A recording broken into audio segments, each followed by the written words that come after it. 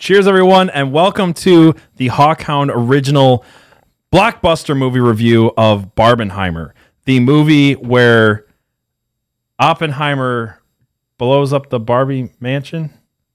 No, PJ. I haven't seen it. PJ, it's You do know that the Barbie movie, and Oppenheimer were two different movies, right? I do now.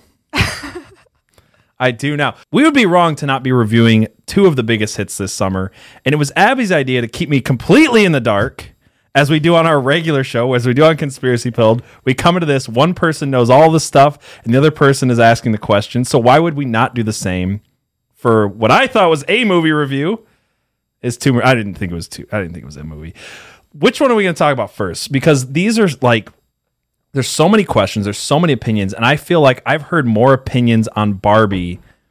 So much opinions, I feel like I should have just watched the movie. You should have just watched the movie. Actually, we should just go right now because we're dressed for it. So I did dress for Barbie today. I would watch it as again a total joke to make you go to see it. Okay, so here's the thing. Like I haven't seen it.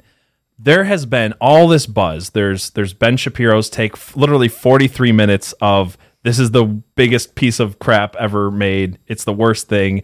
It's basically AIDS on film. And then there's Shoe on Head's boyfriend was talking about how this is actually a conservative movie. I've seen all these different opinions. You seem to have a very different take. You gave it a 6 out of 10. Yes, I gave it a 6 out of 10. I liked it. It was a good time. I don't think it was the worst movie that has ever been made in the history of making movies, as Ben seemed to think. Is this like purely a feminist propaganda film, or No. is there something worth watching, and who's it for?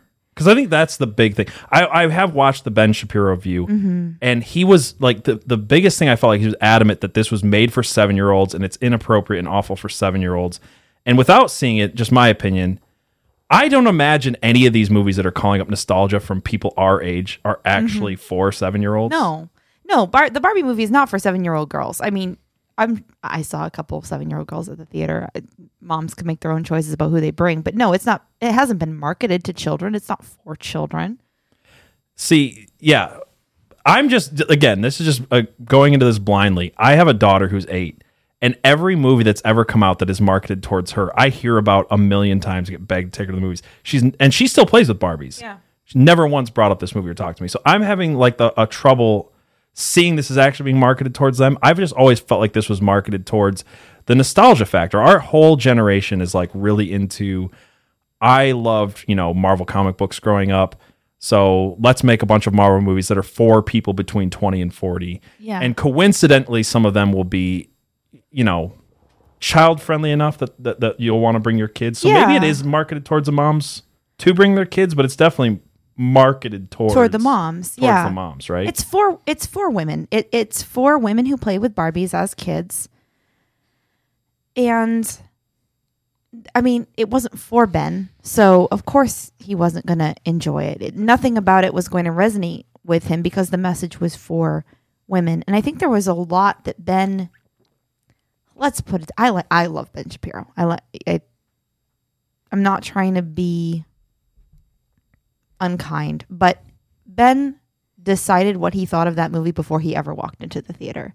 He knew exactly what his review was going to be before he walked into the theater. He just went in, got the notes he needed, and walked out with his opinion. The whole time I'm watching his review, I'm like, did we watch the same movie? Because you're missing really basic stuff about this, or seemingly willfully misinterpreting basic stuff about it.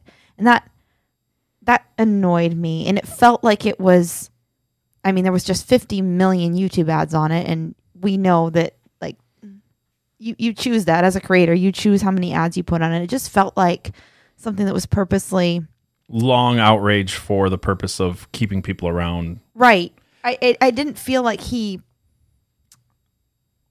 tried to understand what the movie was or tried to be fair to it in any way. Right. So, like, obviously we talk about propaganda a lot, and there is definitely a lot to be said about social engineering, what kind of messages they're putting into kids' minds, something I'm very aware of all the time, and it comes up on our show pretty often. Yeah.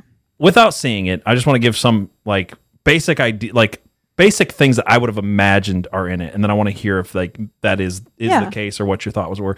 But like, I imagine the debate around Barbie for, I don't know, 10 years or more has been kind of two things. Like, one of them is Barbie is this unrealistic beauty standard. It's awful. It's terrible. We want to be fat, purple-haired lesbians and look slovenly. Mm-hmm. And then the other side is, you know, you're trying to destroy beauty, which I always thought was kind of a weird argument to have around a kid's toy in the first place. Yeah. But it is. It's this thing. It's like, on one hand, Barbie would, in real life, would be like this 7-foot tall blonde with a 24-inch waist, which is just actually literally unrealistic. Doesn't work. And then the other hand is from a side who actually does want to destroy beauty, who does not want women to be womanly, who does not want feminine. They don't want feminism with femininity at all. Mm-hmm. And then there's definitely this whole aspect of the transgender debate, which has been like the biggest propaganda brainwash that's been put on kids today. So like, is all of that in there? Is this massive, we want to be fat, slovenly, purple-haired lesbians and maybe men as well? Or is it something totally different and something more fun? It's totally different and more fun. Okay. And then before we, because I want to hear like all the little details. The other side of the aisle, the kind of contrarians that are out there saying, this is actually a huge conservative movie and everybody's misunderstanding it. Is it a conservative movie? No, it's not. Okay. So what is it about this? Because you liked it. So what is it that you liked about it? I thought that it did a good job of looking at the culture and being self-aware about where we're at with relationships between men and women. So the movie starts out with little girls playing with baby dolls. It's in the world before Barbie. All there was baby dolls. And then Barbie shows up, and when Barbie shows up, the little girls in this really kind of disturbing scene smash their baby dolls on the rocks. They don't want them anymore. They don't want to be mothers. They want to be Barbie, and that's kind of the setup of like this female empowerment thing. But you get the sense in the first scene that this isn't necessarily a good thing. It's the smashing the babies is. Hold on. If we're talking about like pre-Barbie baby dolls, like these possessed creepy that we've talked about on our show before, I am all for smashing the demonic baby dolls. I'm pro Barbie movie now. So the way that it sets it up, because this is important for how it ends, it sets it up as the only thing that girls have to play with. The only game that girls have is Mother. And maybe they want to play a different game than Mother. Like, it's great to play Mother, but maybe we want another toy to inspire. But not as far as to promote the Proverbs 31 woman who makes the clothes and does it, like, has industry in the home. It's not like that type of conservative. I mean, it's not conservative. I mean, okay. Sometimes when you critique a movie, and I've always had a problem with Christians for doing this, conservatives for doing this. Why would you criticize a movie made by the mainstream culture for not being your particular brand of conservative Christian? Yeah, like, I get this argument, right? Because on one hand, there is this egregious hatred towards Christians, towards conservative culture, towards families, towards, men, all these things that are like really nefarious in films for a long time. And I get saying, hey, we just don't want to come to the movies and be hated on for 2 hours. We're giving our money. But I do wonder if people are missing how much of the culture we actually are winning back in small ways. Yes. And then taking it to this extreme of, well, now why aren't you making exactly the movie that I want that has all my values? Is that kind of what you're saying? Right. I mean, of course it's not going to be a conservative movie. Hollywood made it. But what I will say for Barbie is that it talks about the culture we're in, and then it pushes in a conservative direction from where we are. So I think conservatives have never understood the value of incrementalism. Yes. Thank you. This is actually the point I was trying to make, right? Yes. Is, from what I understand of the movie, is it's not actually as woke as everybody feared it would be. Like, if you actually look at the Barbie debate that we've had to suffer through for a decade, every trope that you would imagine being in there is not in there, at least to that extent. So even on some cultural way, it's a win, especially considering how woke and how insane, how propagandistic films have been for the last few years, to see something this big made by such, for it not to be propagandistic in a huge, in your face, like punch you in the face way, that's almost a win in and of itself in incrementalism. I think so. And now Ben really felt like he was punched in the face, and I want to talk about why. I think it's because Ben went in expecting to be punched in the face, and he read every little thing as an attack on him when it wasn't. So the movie starts off with that scene I described, introducing Barbie into the world, and then it introduces Barbie Land, which is this toy land where the Barbies live, and it is a matriarchy. It is everything you'd expect the matriarchy to be. It's everything you'd expect Barbie Land to be. Ken has always been just an accessory to Barbie in the scheme of things. And Barbie has... No one gives a crap. I think people care more about Ken now that he's Ryan Gosling than they've ever cared about Ken. Ever. Yeah. Barbie has never been a conservative thing. So that's the starting place, right? This is a movie about a feminist thing. Barbie was always about inspiring women to be career-minded. There are no mother Barbies. There was very briefly a pregnant Barbie, but it was discontinued.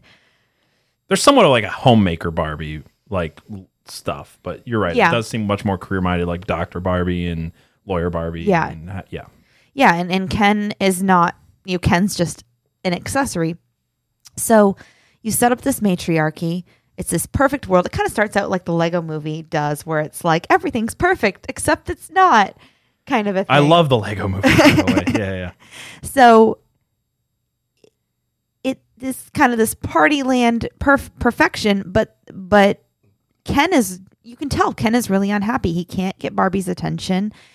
She's not mean to him, but she treats him the way that any girl would treat a guy who's continually hanging on, that she's just not attracted to, that she's just not that into. And he's just really, really wants her attention. And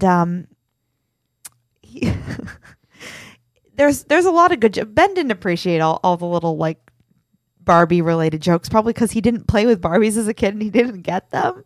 I don't know. But the problem that's set up, and this was interesting from a conspiracy standpoint, is that there is this portal that breaks open. When you told me there's a portal in this movie, I was like, okay. The portal that breaks open between Barbie Land. A tulpa coming through a portal is what you're saying. Like this thought form thing. That created thought form thing that comes into the real world through a portal. That does sound like a conspiracy pilled episode. Yeah, the portal begins, and the portal originally is just affecting Barbie in weird ways, making her more human. All of a sudden, she doesn't have her high heel arch in her feet, and she's getting like varicose veins or something like that on her, or cellulite. It was cellulite. She's just getting Margot Robbie with cellulite. Less perfect. And she has to go see this weird Barbie on the edge of town. And weird Barbie is Kate McKinnon. Yeah. She's she's just funny. She tells Barbie that there's this portal. She's got to go close the portal. She's just your classic like weird person you have to go to get your quest. Right. In any story. Okay. And so this is the hero's journey. Let's go. So she gets ready to go through the portal, and Ken's like, I'm coming with you. So she's like, fine. So what happens with Ken? Because so far what it sounds like, I mean, I know because we've talked about it a little bit, but so far what it sounds like is Ken is, I feel like from what I understand of this movie is about extremes. And I don't think the movie answers the problems with the extremes, but I think it acknowledges them. And I think there is something to be said about even a movie that can acknowledge an issue. For me, personally, I really love nihilistic films. There's a lot of dark comedy, dark humor, nihilistic films that the conclusion is wrong. I mean, because it's nihilism, right? Right. And I'm not a nihilistic person. I believe in hope and everything. But I feel like sometimes the nihilistic films are by far the best at understanding that there is a problem. Yes. And not diagnosing what to do with it, but just bluntly putting it in your face that there is a problem, and it's a very serious problem. More than any other type of movie is. And would you say this is at least good on that front, like diagnosing we have a problem here. And Yeah. yeah. No, when they get to the real world, the first thing that happens with Ken is that all of a sudden he is treated with basic respect for the first time in his existence. And he's like, oh my goodness, what is it? He's like going up to people and asking questions and like, do the men, he sees some police officers on horses and he gets very excited because Ken loves horses. And he's like, do the men on horses run this world? He's like, what is it called when the men run the world? And somebody tells him it's patriarchy. And he's like, I love patriarchy. And it's a very childlike understanding of patriarchy. And yes. And so I've seen a lot of... To me, the joke is funny. Like, I get it. But I Yeah. also get the other side where it's like, oh, great. Here's They're gonna another talk about 2 hours patriarchy. of being lectured to about the evils of the Yeah. patriarchy. So I do understand like a knee-jerk reaction to Yes. this idea. I heard a lot of conservatives say like they said patriarchy X amount 10 of times, times. Yeah, 10 that's what I times in heard, this yeah. in this movie, and I think it's funny that they said it that many times. It's funny that Ken is discovering what a patriarchy Yeah. is, and He also said matriarchy, right? Like he lives in a matriarchal he world. lives so, in a matriarchy. So he's saying patriarchy Right. because it's a new thing, because all he has experienced is matriarchy and he hates it. So this movie that is coming out of this feminist culture, because we shouldn't expect a movie made by this culture to be magically pro-patriarchy. be conservative. Yeah, right, for right? sure. But if But it can, it's a recognizing that Ken is unhappy in the yes, matriarchy. and all the Kens are unhappy. Okay. And because all the Barbies are named Barbie and all the Kens are named Ken, it's hilarious. But Love the joke there too. it's great. The but, meta is great. Like that's why I say this movie's really made for 20 to 30-year-olds Yeah. who live in the meme culture, who grew up a certain way and want to remember it Yeah. and stuff like that for sure. yeah. So what you have If this was really marketed towards kids, I don't think it'd be a live action. no, They would do it like the Lego movie. The Lego movie is incredibly successful. there's already Barbie movies. Yeah, but they're like shit. You know what I mean? Well, so yeah, like if they that's- wanted to make like an A-list like Barbie movie Sure. with like big names and like good graphics and stuff like that, I feel like they could do that. Yeah. Yeah. Anyway, go So ahead. right off the bat, as we're setting up this problem, we are explicitly saying matriarchies suck for men. Now, there isn't any awareness that matriarchies are also bad for women, but hey, for a feminist culture to acknowledge that the female dream sucks for 50% of the population, that's incredible. I feel like maybe there's a soft acknowledgement of it, right? Because why is Barbie leaving? She has, part of this she's got to be at least somewhat unsatisfied. Barbie has this like she's being filled with this existential dread of like, have you ever thought about dying and why am I getting cellulite? And she's having this strange relationship with the real world, and it's explained to her by Weird Barbie that she's having a relationship and a portal has opened between her and the girl who's playing with her. So from both ends, they've linked up and created this relationship, which again, this portal between a created world and the real world, but like the real world. It's very much what we're into. Yeah, for sure. Yeah. So that's what's interesting about both these movies. We haven't talked about Oppenheimer yet, but like there's definitely a lot of stuff conspiracy field related, and that's why I know we talked about this before, but it feels like the perfect duo of movies to talk about. Yeah. Like me, I'm personally super interested in seeing Mission Impossible: Dead Reckoning more than anything else right now. I just don't think it's as related. Well, it's CIA and so yeah, maybe we'll and watch then it. obviously we're gonna go tomorrow and see Sound of Freedom. So like there's gonna be some stuff there, but this does feel like oddly perfect for kind of stuff we're talking about. We should have led with this, but that's fine. I think there's a reason why these two movies have been marketed so heavily. I don't think Right. I've ever been marketed two movies At the same time this heavily, especially when there's 4 big movies in theaters right now, Yeah, I don't think I've even which been also is a marketed thing that we haven't one. seen in years. Yeah. Like literally since before COVID, we have not seen a July with 4 movies that are actually contenders for like something, being important. What's the fourth one? Sound of Freedom, Mission Impossible. Oh, you're counting Sound of Freedom. Okay. All right. Got it. It's talked. I mean, that one's been marketed to me more than anything else. I don't think Hollywood expected Sound of Freedom. I thought you were talking about 4 that they knew No, would be. just like 4 that are in the zeitgeist this much Got it. at the same time. Yeah. We haven't seen in years. I don't even watch. Well, Mission Impossible is probably the least of those. Yeah. Truly. And that's what I'm most excited That's for. it. But yeah. It's It's insane. It's that weird that Mission Impossible would be the lead. Like, Yeah. the fact there's 3 movies that are being talked about way more than Mission Impossible, which by everyone I've heard is it's an amazing movie. That says something about the quality of movie, or whatever. You could say quality. I guess the quality of movies that have come out this year compared to the last 3 years. Yeah. I haven't been watching movies in theaters much lately at all. Mm-hmm. And I've watched Asteroid City, which, again, really, really weird movie that's in theaters right now. That's not in the zeitgeist at all. And then went to see Oppenheimer and went to see Barbie. And I just couldn't help myself of like, everyone's talking about this. I have to understand, because it seems like such a cultural moment. And why is it such a cultural moment? Why are these 2 movies so important to us as a culture right now? And why are they so politically charged? Mm-hmm. So from what I've heard so far, it sounds like what we're seeing is extremes, right?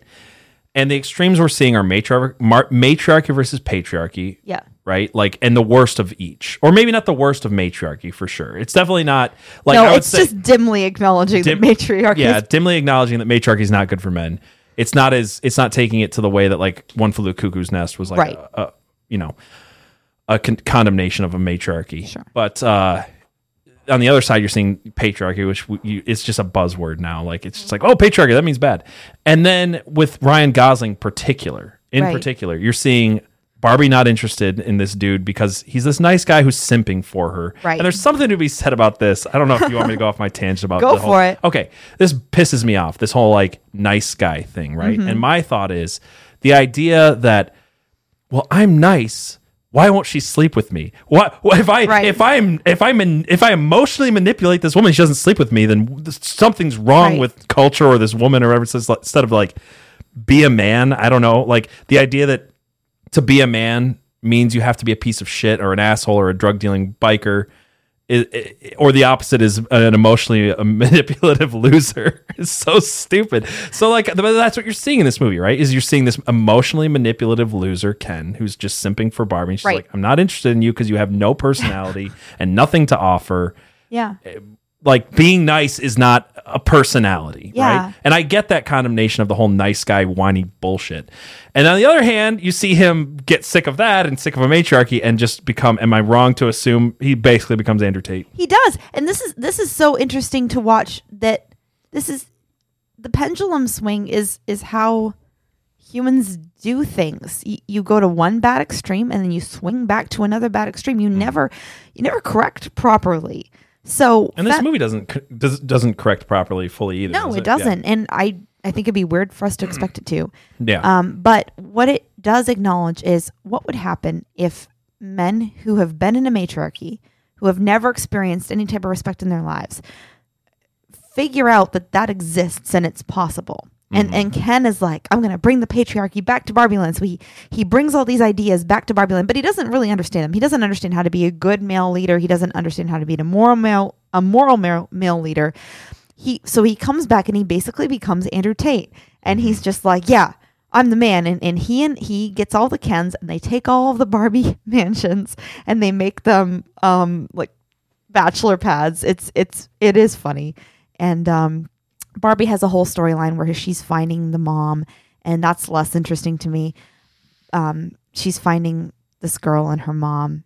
The only interesting part, I think, is when she meets the girl she thinks is the person who's been playing with her, that she thinks that she has this portal with. This girl hates her and she calls her a fascist. She's like, you're a materialist, terrible beauty standard, you're ruining everything, you're the worst, you're a fascist. And she makes Barbie cry. And genuinely, this scene is making fun of people who call everything they don't like fascism, which is hilarious. And I maybe I'm reading too much into this, so tell me if I'm wrong, but it feels like the problem with all of these dichotomies is the fact that they're just devoid of morality. So even with this chick, you've got let's just assume she's a Bernie Sanders socialist. That's just right?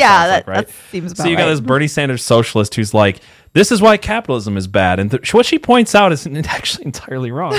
She's like, capitalism minus morality. This would be the intelligent thing she's not saying. Right. Capitalism minus morality is this materialist void, and that sucks. So I want to fix it with this equal and opposite awful thing Right. of socialism. Matriarchy is bad. Patriarchy without morality is bad. Yeah. It does seem like it's at least acknowledging on a lot of different fronts that these extremes are bad and there has to be something, even if it doesn't come to that conclusion. And that in and of itself makes the movie far more interesting to me than this hot garbage thing that I've been told it is. Yeah. I feel like there were so many moments that were positive, that were diagnosing the culture and then pushing in the conservative direction. A moment where you're like, that's really ridiculous to call something like Barbie fascist. Yeah. Like, she's not fascist. And just push in the right direction. And Ben just wasn't willing to even notice those moments. And that seemed very strange to me. Normally, I think of Ben as a very thoughtful person who notices things and doesn't ignore things. And so to watch him ignore these moments in the movie that were really positive was strange to me. I think this is the problem with the outrage culture, though, is that we can't accept the wins, and we can't win because we can't accept incrementalism, which has been my big thing for a long time. The reason all these awful ideas got to where they're at is because people were willing to push further than they wanted and then accept little victories along the way, right? Like a slinky. You pull it this way and you let go, and it just keeps inching in one direction or whatever. And I don't think our side is any good at it. And I wish we were better at it. Let's pull back a second. Yeah. Ben's review will lead many, many people to never, ever watch the movie. I was highly encouraged, based on Ben's review, to not watch the movie. I asked Twitter if I should go see Barbie, and they were like, no, it's such awful garbage. Don't waste your time. And then I decided I just wanted to like see it and make up my own mind about it. And I actually had a good time and liked it and had a lot of thoughts, but I wanted to talk about it. And well, and so far you and me have had some pretty interesting conversations about based on this. Yeah. Yeah, and which if all it is a really good conversation starter, and here's the issue, here's what's the issue is acknowledging, here's some extremes, what do we do? That can be a positive thing for culture too, I think. Yeah, well, I think if there's a movie that diagnoses where we're at pretty accurately and then pushes a little conservative, and that movie does really, really well in the box office, what is the conclusion? Oh, we should push a little more conservative. Yes. But if Ben has it his way, no one will see it. It'll do terribly, and they'll chalk it up to the feminists who were screaming. Didn't go far enough left. Right, because there are tons of people who are really, really mad that Barbie didn't go far enough left. And I think that that's something to pay attention to, is like, we have Ben saying there was no redeeming quality about this movie. Mm-hmm. And the feminists are mad about it. Probably a big part of it is just the fact that he's a man who was mad that he had to go see a Barbie film. Right. And maybe that just it wasn't for him. To be nice about it. But yeah. But okay, so there's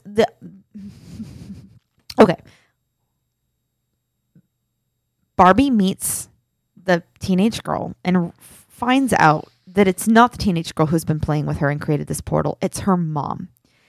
Mm. And it's her mom who's trying to figure out how to connect with her daughter. She's feeling herself getting older. She's just having existential crisis. I feel like that answers the audience question too.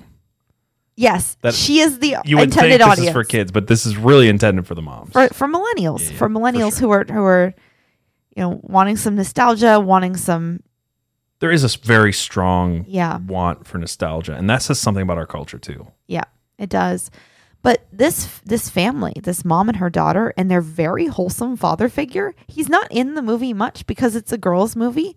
But when he is, it is very positive. And he's just a sweet dad doing dad things. It's a very wholesome family unit. You don't see that very often in these movies. Mm-hmm. And that in and of itself is a win too. Yeah. I think. Yeah. There's this whole thing with Mattel where Barbie ends up in Mattel headquarters and realizes that all of Mattel is run by men. And it's this fascinating thing where they acknowledge that a lot of this female empowerment stuff is being sold to our culture by men who simply want to make money off of it or are content. Which would be a conservative point. Right. Yeah. That like to take this to an extreme example of this, the feminists are pushing like, how do I liberate myself? Sell my body to strange men on the internet. Yeah. That's being pushed by men, and they're buying it, and it's stupid, and it's awful for our culture. Yeah. I think that there are a lot of good arguments that feminism has had, feminism has had horrific effects on our culture. Mm-hmm. And there are good arguments to be made that we're in sort of a soft matriarchy, especially with our nanny state. Yeah. But at the same time, it seems to also be kind of true that we are secretly still a country that's run by men, but that feminism is a means of control. Yeah, and it does seem like the argument there, and again, I'm not trying to read too much into it, but like the argument there seems to be these men who are completely immoral are a problem. Yeah. And it's acknowledging that, and it's acknowledging the fact that the answer is not Andrew Tate. Yeah. And I do find this funny that more conservatives aren't praising the movie for that aspect, considering that I don't know most, but like Ben Shapiro type, right, would agree with us that Andrew Tate is completely awful for our culture. It's not the answer to the nanny state and to feminism. It's not even just an overcorrection. It's just disgusting. Yeah, it's gross. Ben was also mad at this movie for acknowledging that it's sometimes difficult to be a woman in a uniquely female way, which is true. Which is true. If we agree that we live in a fallen world, so it's difficult to be human, and if we agree that men and women are different and have different challenges and then different, of course we have unique challenges. Of course, there's room even in conservative circles. You would think there needs to be. Yeah, you would think that it would be appropriate. Because how else do you answer feminism, right? Yeah. Well, you would think that it would be fine to have a movie where we acknowledge where women can talk to other women about how hard it is to be a woman. Like the same way that men should be able to talk to other men about our unique issues, for sure. Yeah, Ben seemed to be okay. I'm not gonna lie. Ben's reaction to this movie disturbed me. He was really offended that Barbie was so mean to Ken. Barbie is not mean to Ken. Barbie just doesn't want to have sex with Ken. And did Ken ever play a respectable character on either end? No. As the overly nice guy, emotionally manipulative simp, or the Andrew Tate guy? Like, at what point does he deserve? No, he's an incredibly weak guy. Yeah. It's so if he's the bad guy, he's bad for all the things that men shouldn't be. Correct. Okay. Yeah. So his society does not treat him well, and that is well acknowledged in the movie. It is Ken's entire driving force is that he likes how he's treated in the real world, with basic respect. And all the Kens, when he comes back and tells them, they're like, oh my goodness, this exists. We want this.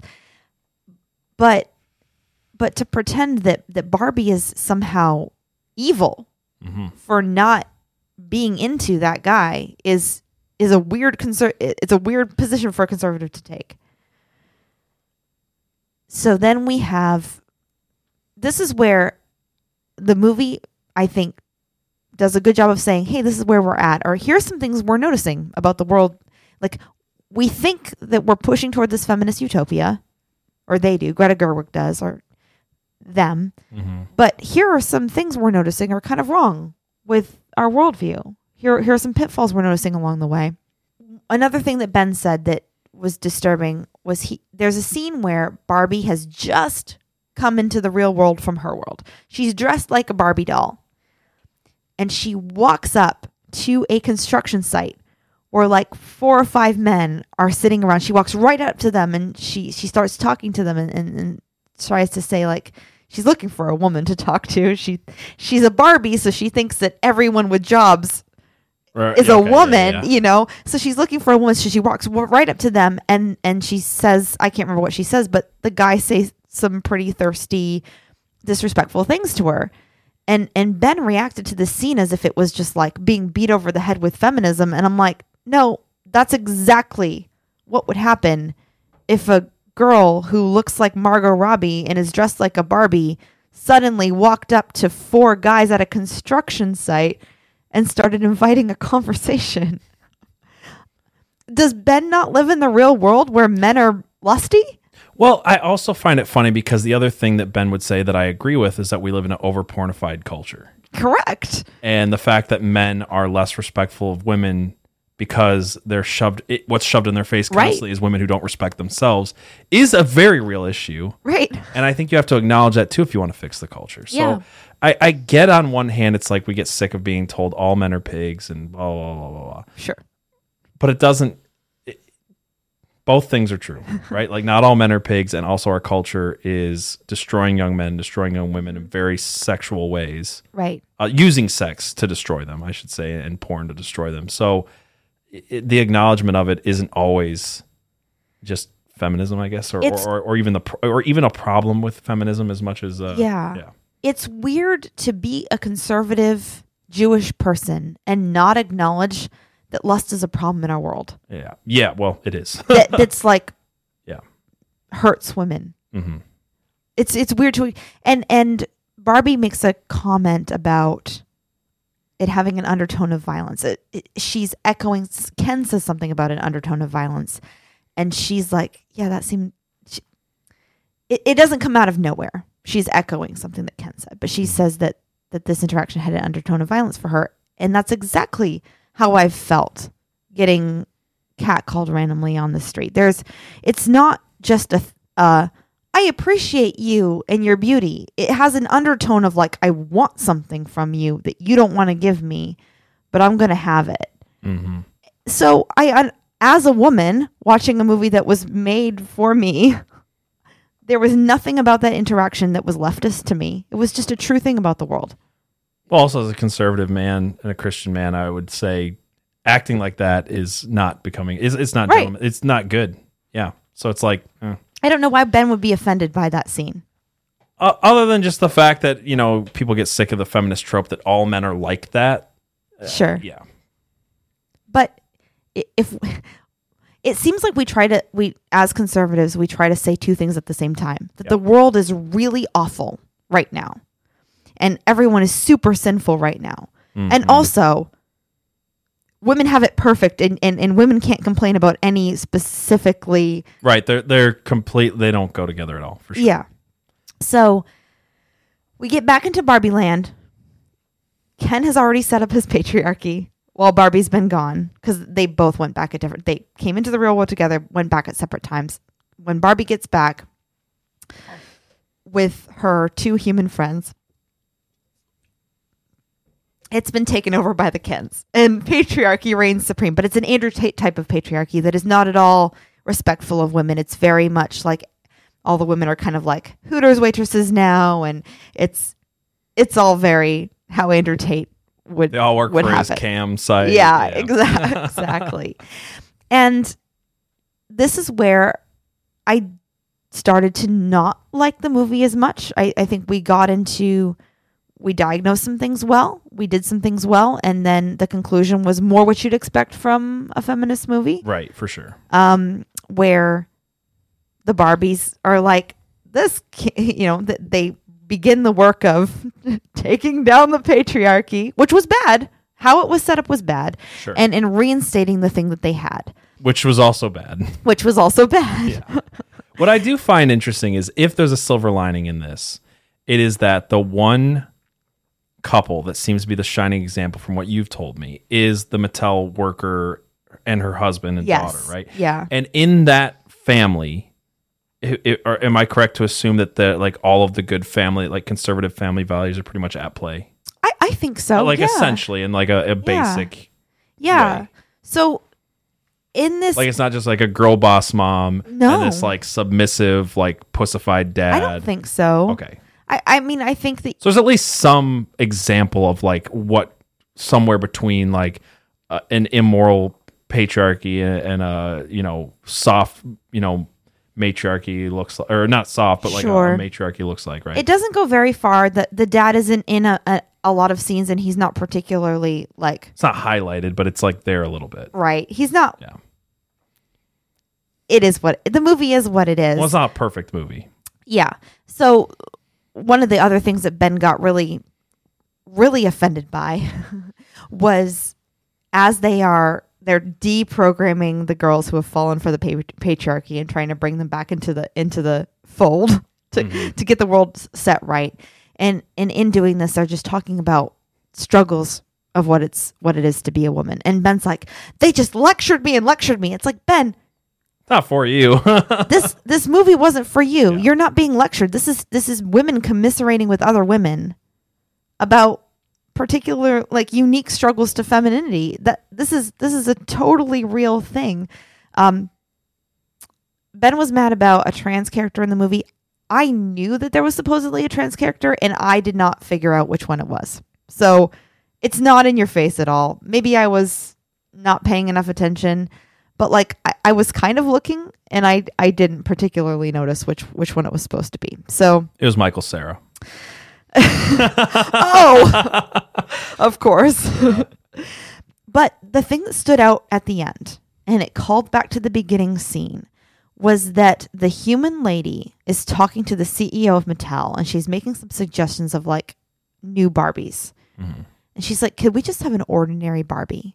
One that doesn't have these like impossible beauty standards about her. She's not asking for a fat Barbie. She's not asking for a slovenly Barbie. She's asking for, this is a skinny woman, a fit woman. She's just asking for an ordinary Barbie that just isn't perfect, doesn't have it all together, more of the actual female experience. And she's like, maybe she could be a mom, and it's okay to be a mom. This is a feminist movie outright stating that it's okay to be a mom, and it would be good if alongside the lawyer Barbie and the doctor Barbie and all of the Barbies that are supposed to be inspiring girls to have careers, that you also have a mom Barbie acknowledging that this is a valid career to choose.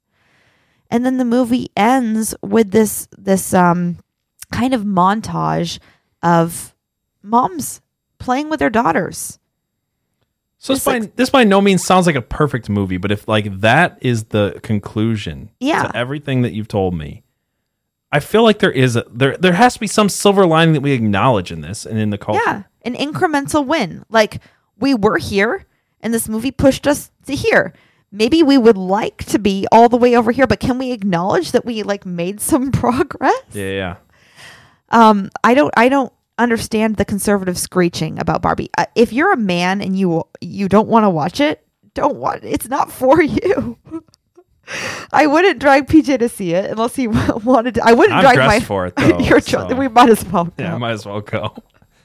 All right, those are my thoughts on Barbie. Any last questions? No, it was just a very different take than I've heard, and I feel like you explained it really well, and I feel like I've got a different mindset going into it. I'll probably end up watching this movie with my daughter at some point. You should.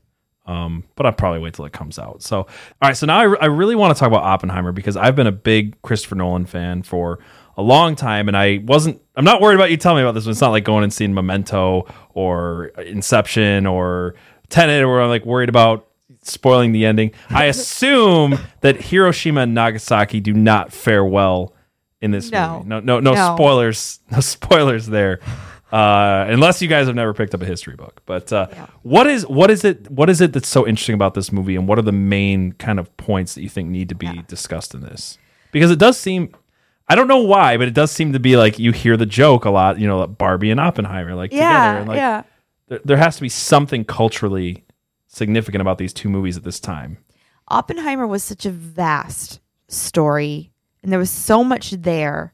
And I'm so frustrated with Ben Shapiro for reviewing Barbie where no one needed Ben's opinion of a movie made for women.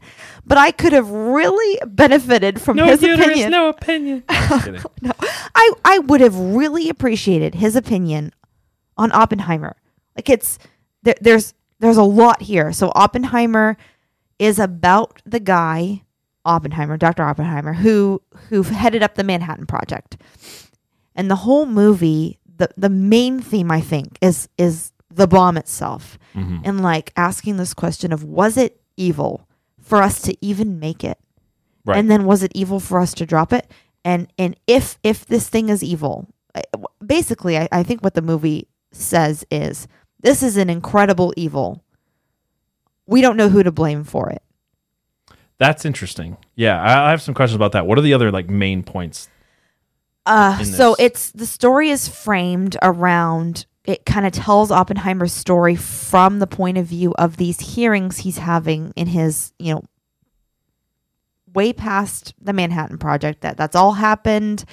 The bombs have been dropped. We're deep into the Cold War, and he's having these hearings, these private hearings, to determine whether or not he will keep his security clearance. And what kind of emerges over the course of these hearings and over the course of the movie is there's a lot of government corruption being directed at him. This is something that could be spoiled because most people, I think at this point, if, spoiler alerts, we're going to spoil the movie. What I think I can do this without doing, I'm not going to, I don't want to spoil it. All right. Well, we already spoiled that Nagasaki does not fare well, but outside of that, we'll try not to spoil it. Let's just cut this one little part. There's a lot of government corruption around, and I don't want to spoil it for you because there are details of this that I didn't know and you wouldn't know, and the story really does hinge on that. There is a little bit of a sneaky reveal here if you don't know the history of it. So, but it's interesting to see a movie that kind of openly says there is a way for, if you don't like someone in government, or if you have a personal problem with someone, you can just use all these channels to ruin someone's life. Right. That the government doesn't work quite perfectly, and there is some deep corruption available there for people with power who are willing to use it in certain ways. I am shocked. So it was cool. It was cool to see them acknowledge that very explicitly. Mm-hmm. And then, but throughout the course of these hearings, it comes up that Oppenheimer has quite a few connections to communists, and this is the one big scandal of his life, is that he worked on the Manhattan Project, but he has these skeletons in his closet. Okay, so I want to start there with that because, first of all, for people who don't know the history, I don't know if this is probably not in the movie, but there is an interesting question to ask of a guy who helped build a nuclear bomb, has the nuclear secrets in his head, and might be favorable towards communism because it was American card-carrying communist members who gave the nuclear secrets to Russia, right. Completely changed the Cold War in every conceivable way. It's why, essentially, I don't want to go into all the history, it's why we did so bad in Korea, for instance. Mm-hmm. So that's an interesting thing. Government corruption is obviously always interesting to me. But when Hollywood puts out a movie about communism, mm-hmm. because they're so self-centered, it is always, oh my gosh, the government treated these card-carrying communist members who were in Hollywood poorly. Let's ignore the fact that those Hollywood card-carrying communist members stole the nuclear secrets and gave them to Russia. Does it give it that same good night and good luck George Clooney bullshit take on communism, or does it address it in a more honest way? I thought it was really honest, and I thought it was more honest than I think conservatives would be about it either. Mm-hmm. And there's one moment where Oppenheimer's wife, who had been a card-carrying communist and had left that ideology behind, is testifying before the committee, and she's like, look, when I joined, I thought this was about America. I thought that these rallies, this ideology was about rights for workers and all this stuff. She said, I didn't realize that this was attached to this global mm-hmm. effort to just destroy the West. And she said, when I realized that, I left. That's the part that gets left out conveniently all the time, is that being a card-carrying communist did mean something more than workers' rights and some soft form of socialism. It was a pledge to support Stalin and in destroying the West. Yes. So I don't know if I buy that she didn't know when she got it, but it is fair to say that a lot of these people, there is some sympathy that has to historically be had for people who are taken advantage of, who their kids were working, 90-hour weeks in factories for these, immoral people who's the worst version of capitalism, because capitalism in and of itself is not a good. It's what we do with it. So I understand the sympathy for people in these times. But I'm glad it at least addressed, like, no, this really was a movement to destroy the West, to destroy America, and things like that. So that's interesting. And I think on the side of being compassionate, it really highlights that it was a movement that was targeted to young college students. Yes. And so you see, as all the worst movements today are. Yeah, you see several people in the movie who, when they are young and dumb, they are involved with these communist circles, and when they get older, they're like, "Oh, that was not what I thought it was," right? And they get out of it. So Oppenheimer is connected to several of these people. His brother was a card-carrying communist. His wife was. His mistress was, I think. His mistress continued to be a card-carrying communist. So let's just touch on this really quick, because my biggest issue with the movie was the nudity. And it is there. It's not pointless. I understand the point of it, but I also disagree that you need nudity to make those points. I think that Nolan is a good enough director that he could absolutely have made the points he wanted to make without it, but it did have a point. Dr. Oppenheimer, when he was a teacher, he allowed himself to get pulled into these communist social things. Mm-hmm. It wasn't that he, at least as a movie presents it, it wasn't that he sympathized with communism. It's that he liked his students. It's that he liked the social side of it. And I think that he thought he could influence them for the better, that he could go into those circles and talk to them and give his perspective and be like, that's a little too far, or, whatever. But it does seem that he was liberal on the leftist side of his politics. Right. Yeah. But at one of these rallies, he meets Florence Pugh's character, and this is the character with whom he has two pretty long sex scenes, nude scenes. In one or both, it's more just like sitting around naked talking, but whatever. I wish it wasn't there. Yeah, you said Christopher Nolan's a better director than that, and my favorite example of this, because he is that I've never actually heard a good argument for why nudity has to be in a movie. Well, maybe there's an exception I'm not thinking of, because one of the greatest directors, Hitchcock, in Vertigo, was able to take an era where you couldn't show that type of stuff, and then make a scene that has resonated with us forever. If you've never seen Vertigo, you probably are still familiar with the idea of people making out waves crashing to show passion. Mm-hmm. The assumption there is that they had sex. He doesn't show it, but we still today, 60 years later, understand that the waves crashing on the shore mean that. It's because it's a powerful imagery that's so much more powerful, that is so much more memorable than just a cheap sex scene. And Nolan could have just done a nuclear bomb and we would have known. Actually, that would have been so fit. I haven't seen the movie, but probably would have been too funny. Maybe too funny. I don't know. It's like this because this passion was bad, right? Because it was his mistress, right? It was like, this is getting out of hand. Yeah. So the idea is that he begins they have sex, cut to like a nuclear test of somewhere else. I think if I'm gonna just play devil's advocate, the reason why it is this way is that Oppenheimer's relationship with this woman was only sexual. Mm-hmm. So if you were going to have a scene where it wasn't passionate, and it wasn't love, it was just lust. It was passionate, but it wasn't love. Okay. He cared about her. They cared about each other. She didn't want to be with him, which is why he ends up married. But he carries on this relationship with her where basically he's agreed that if she calls, he'll come. Mm-hmm. And so a big part of what's destroying his life in these hearings is that he carried on he was deep into the Manhattan Project when he went and visited her and slept with her, and now he has to tell the committee about this, and has to feel naked in front of them, which is there's a lot of like meta scenes in the movie that I really appreciate, because it gets you deep into the emotion of it, but they depict how he feels like he's doing this in front of them, which you could make an argument for the point of a scene like that. But Yeah, that's as good of a point as any Sure. I could think of. For sure. I think Nolan's a better director than that. I agree with you. I'm just saying I understand. No, I understand. I'm agreeing with you. So there's that. I still think you should watch it, but do those sites still exist?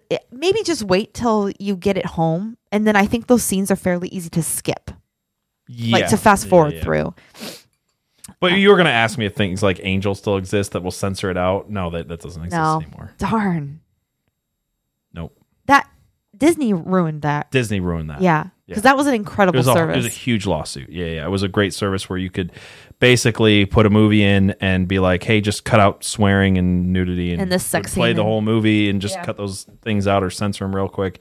And Disney sued them over, I don't know, like IP rights or something like that. It was something really dumb. It was really stupid. I don't think Disney would have won. They just knew that the Angel Studios couldn't fight back. Couldn't afford to fight back.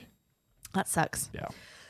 Well, yeah, I would get it home, and if you don't want to deal with those scenes and you don't want to watch it in theaters, it's 2 scenes. It's pretty easy to see them coming, and you just get through them. Still a worthwhile movie to watch, is what I'm saying. Nice. What about the what about the government corruption angle is interesting? Is there anything you can say about it without spoiling it, or is it just a lot of good intrigue? Is that like the crux of the like tension in the movie? Yeah, the crux of the tension is coming through this angle. I think the point that's made is how easy it is for someone in power to just use the bureaucracy to destroy someone for a personal reason. Right. Yeah. To pretend it's all legitimate and have no one ask any questions about it. But to still have it not be remotely legitimate. I think we're seeing this play out on the world stage in a big way right now. I'm not defending Trump, but like the fact that you can have 37 indictments against this guy while the president's son and the president himself are in easily much bigger scandal, right? And nothing's being done about it. It's very timely in that way. I do have a question for you about the nuke thing, because you said, the question of the movie is, are nukes evil? And I saw some interesting debate on this on Twitter. And I feel like people are I don't know what the point the movie makes exactly, but I'm guessing that people are missing the point. So the point that has been made for a long time is that if history is to be believed, and as conspiracy theorists, I wonder, but like if history is to be believed, the dropping of Fat Man and Little Boy saved a lot of lives because a ground invasion would have been so bad. I mean, we just know how bad the war was up to this point. Right. And that this was basically it was awful, but that's the point that we need to debate on. But like this thing had to have been done, as awful as it is, to save lives and to end a war more quickly. Right. Does it contradict that point, or is it making another point? I appreciate that it kind of just takes everything into account and then doesn't really give you a conclusion. It's just like, this is what it is. And because we're dealing with like massive death on a scale where it's like, it's hard to even give a moral judgment on millions of people dying, right? Right. So here's kind of the line. I don't know if it was million. I think it was less, actually. I think like the city was 200,000 per bomb. Okay. I believe, but they believe that a ground war would have been somewhere between 1 and 1.5. But that was the initial blast, and then the number of people who died from radiation sickness or cancer later on is difficult to quantify. It's very difficult to quantify, but it had to have been many. Yeah. So I think the most controversial thing about the movie is that it does pretty much say, or strongly suggests that Japan was about to surrender when we dropped the bombs. Okay. And that's a debatable point, and I think that Japan was in fact not about to surrender, but basically I think it comes down to the president's, correct me if I'm wrong, but I think it comes down to the president's word on the intelligence he received about. Okay. Again, I'd be willing to look at other evidence that says differently. If we're going to go by the narrative that I know, that I don't have any reason at this point to disbelieve, they papered both cities saying, we're going to nuke the shit out of you if you don't surrender right now. Right. Like, you've seen our tests, you know what we're capable of. We are going to do this thing if you don't surrender. So they dropped pamphlets for like a week beforehand. I don't know. Yeah. They told them it was coming. So like, again, if this is all true, they told them it was coming. They dropped one bomb, said, "Hey, will you surrender?" They didn't. They dropped another bomb. So I actually don't, based on that evidence, based on what we know of history, believe that Japan was about to surrender. I agree with you. So Right. what we have throughout the movie is how Oppenheimer feels about it. Mm-hmm. And I think that this does not have to be controversial. It's how Oppenheimer felt. It's how the guy who made the bombs felt about the bombs. Right. If he believed that it wasn't necessary, if he believed that Japan was about to surrender, That's how he feels. that's how he feels. And if I was the doctor, I would be like, even if there's a chance that they're about to surrender, that would weigh really heavy on me. Well, this is the interesting thing, because I saw in your comments on Twitter talking about this, right? Is this idea that I think people are conflating, right? Between, Right. you essentially said nukes are evil, right? Yeah. And their that's existence. Yeah. Their existence is evil. The use of like all of these things, right? And I think that is a different point than saying, did it save lives? Was it better than, like, was it the Right. lesser of two evils? Right. And in and of that statement is two evils. Yeah. And I think that people so want to defend saying this was a better choice than the other choice. I'm not disagreeing with that. I actually believe that, Right. Based on everything that I know. Yeah, me too. But that doesn't change the morality of super Yeah. weapons that can take out cities. Yeah. So there's two separate questions. And Oppenheimer is really not. The bigger question that Oppenheimer is interested in is the existence of them. And At what all. how that's changed the world and if it's made it Right. worse. So Dr. Oppenheimer was deeply into this type of science before anyone split the atom. And then when someone split the atom, he was like, oh. And so it was his lab that recreated it immediately. And then he got placed, he immediately saw the application to bombs. Mm-hmm. He pretty quickly got put in charge of the Manhattan Project. And also because he knew who he was fighting in Germany. Like, he knew those scientists. He had met them. He had worked with them prior. So he was, it made sense for him to head this up, even with all the communist skeletons in his closet, which they knew about when they set him up with all this. Mm-hmm. And he Well, let's just be honest about this, though. Do you think our government would be worried about using somebody who had bad ideas? Paperclip. Paperclip, yeah, I was going to say. and Werner von Braun. And they don't get into paperclip at all in this movie. I wish they did. Mm-hmm. But when we say atomic bombs are evil, it seems that the knowledge that even got us to the point of knowing how to begin to make a bomb or even conceive of it came from evil Nazi scientists who seem to be talking to demons or to fallen angels. Yes. Well, there's this story. We'll have to delve into this in a future episode. That there was something they basically had the nuclear bomb in Germany in the early 40s, and something crazy happened that made them lose like the lab or the technology or something like that. So they might have been onto it before. Or the greater conspiracy is that they stole some of those scientists away even in the war and like made them sabotage it, made them here. But Let's just all we know. I'm sorry, I'm not trying to get to it. Yeah, all we know is that after World War II, both America and Russia were desperate not to get rid of all the evil Nazi scientists who had done absolutely evil executable things, but to get them and then to use them to discover things. And why were they so desperate to have these evil scientists on their team? to do good things like MK Ultra, obviously. Yeah. Okay. And so MK Naomi. that's just beside the point. But Dr. Oppenheimer pursues this science with great passion because he's deeply interested in the science. Mm-hmm. And the idea that the movie presents is that he saw how evil the Germans were. Right. So his justification for making this bomb was, they are evil. I know the scientists. They're smart. They will get there. So we have to get there first.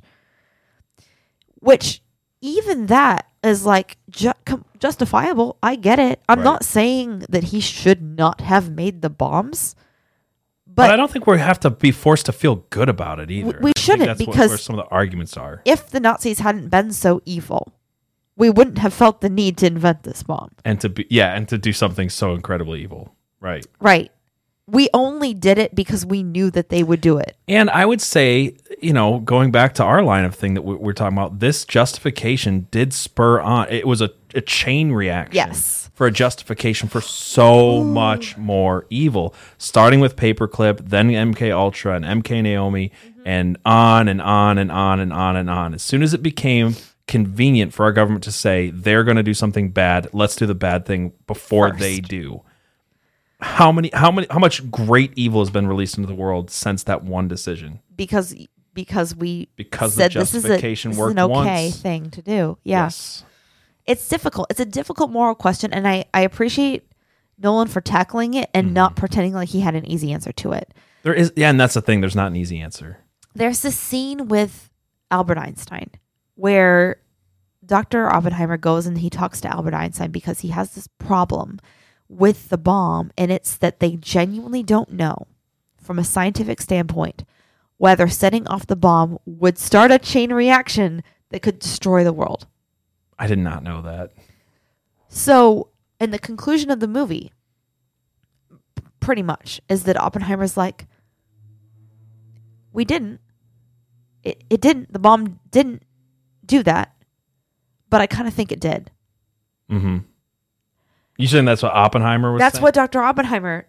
Damn, because that's actually a pretty amazing point. It if is you're incredible. thinking about it in a not nuclear physics type of way, but in a justification. Can you of see evil why kind of way? I want Ben Shapiro's opinion of Oppenheimer. Well, now I'm even more intrigued by this movie because that is the big question, right? It is. And if that's the question it's posing, ultimately, is not was he a communist and is this bad and is that bad and what maybe Japan was going to surrender. But if the real conclusion was at the end of the day, shit got crazy. We made some justifications, and now that we're in the the nuclear fallout of these decisions, what else? Like, what chain reaction did it have? It didn't have a nuclear physics chain reaction of like splitting more atoms and blowing up the whole damn world.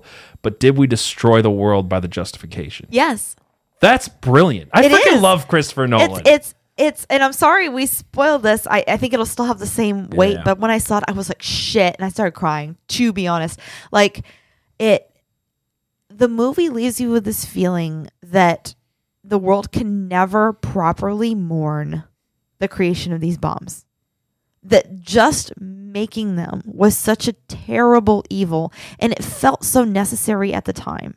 Mm-hmm. And they kind of depict this as like Oppenheimer is carrying this entire weight, and they actually take it back further and show that Einstein was carrying the weight of this, because Einstein was one of two people who signed a letter saying that the bomb was possible. Mm-hmm. And as an old man, Einstein was like, yeah, I did this. I did this. Sitting in the middle of the Cold War and looking at everything. And he and Oppenheimer, they carried that to their graves. Yeah. And I think it's good to acknowledge that no matter what justification you want to come up with, and again, I kind of agree with the idea that maybe it was better, whatever. Yeah.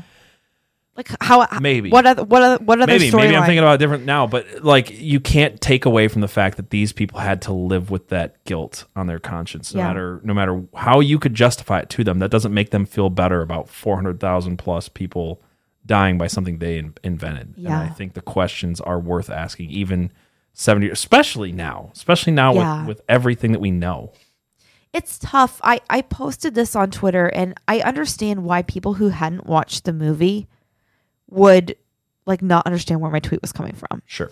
Because the movie was very emotional, and it really delivers that like heaviness of the guilt of the thing. Sure. Really, really well. Cillian Murphy.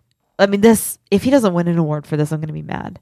He's such a fantastic actor. And he did an incredible job with this particular role.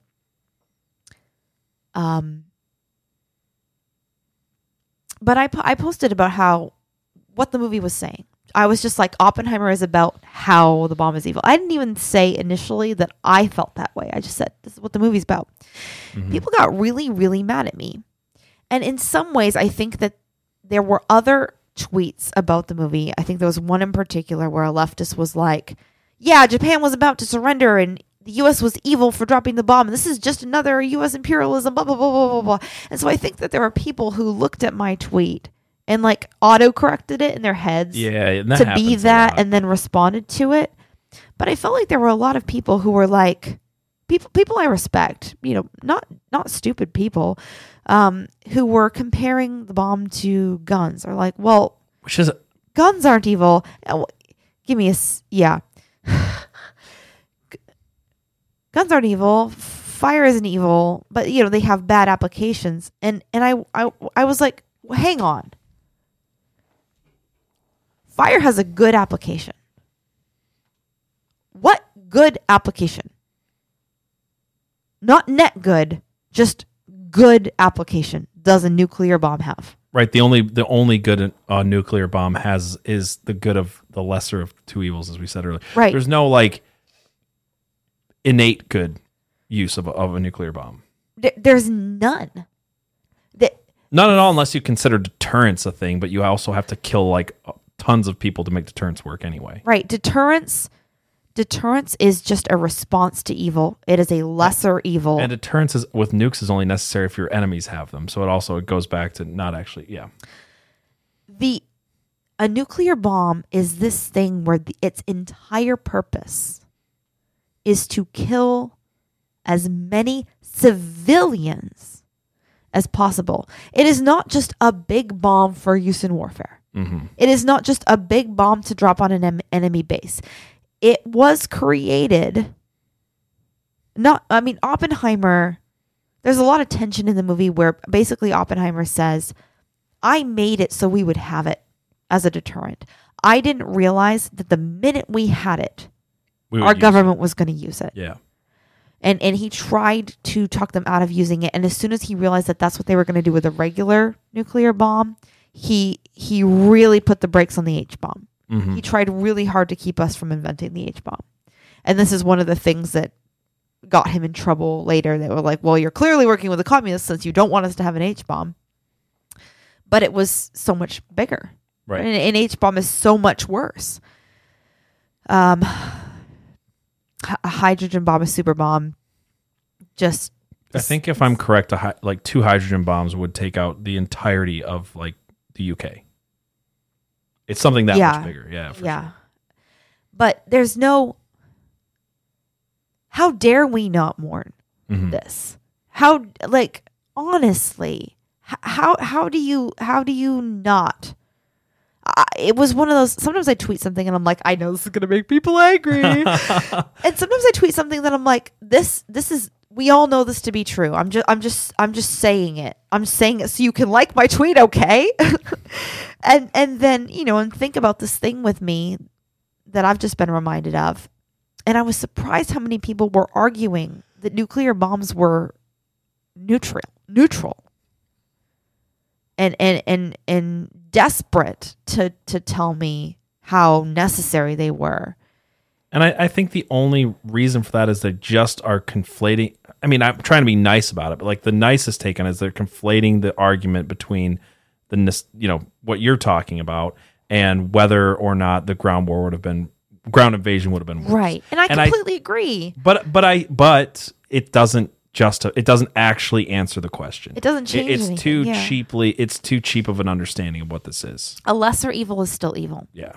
And the point of the movie, back to that chain reaction that destroys the world, the point of the movie is saying, look, when we weigh these two evils and actually try to say what was the lesser of two evils, we can't just stop at comparing the death toll of continuing with the war and the deaths at Hiroshima and Nagasaki. We have to say what was the entirety of the thing. We can't quantify 70 years later, I'm thinking to myself, maybe it was much more deadly in so many other ways. Yeah. And it's hard to, and I appreciate that the movie does not lay blame at anyone's feet.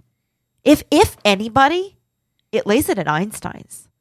In the sense that the only person who's like, yeah, I understand that I did this, is Einstein. And then Dr. Oppenheimer, to a large extent as well. He's like, I feel like I have blood on my hands.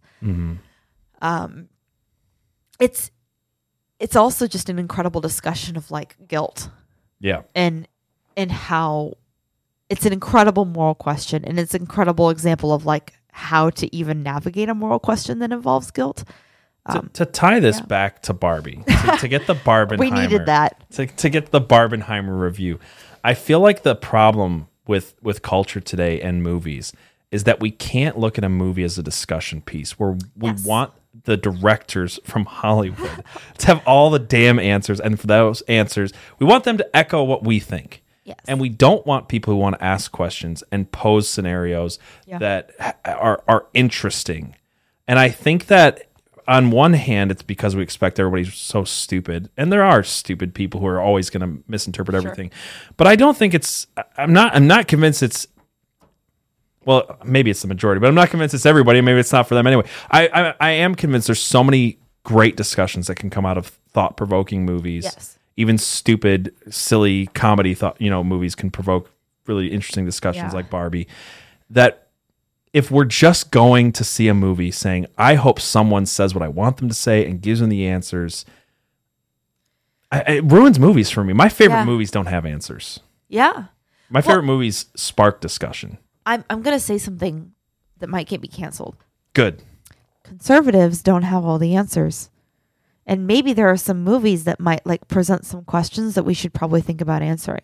And maybe if we had thought about and answered some of those questions, we could have avoided people like Andrew Tate. Yeah, like from gaining such a strong foothold in the conservative movement before he started getting exposed way too late. Yeah, if the patriarchy is so good for society, if patriarchy, men leading society, is so good, and feminism makes women so miserable, and the patriarchy makes women so happy, why did we ever have a movement that wanted to destroy the patriarchy? Right. And I think it just comes back to us saying is we're looking at this without the moral question so often.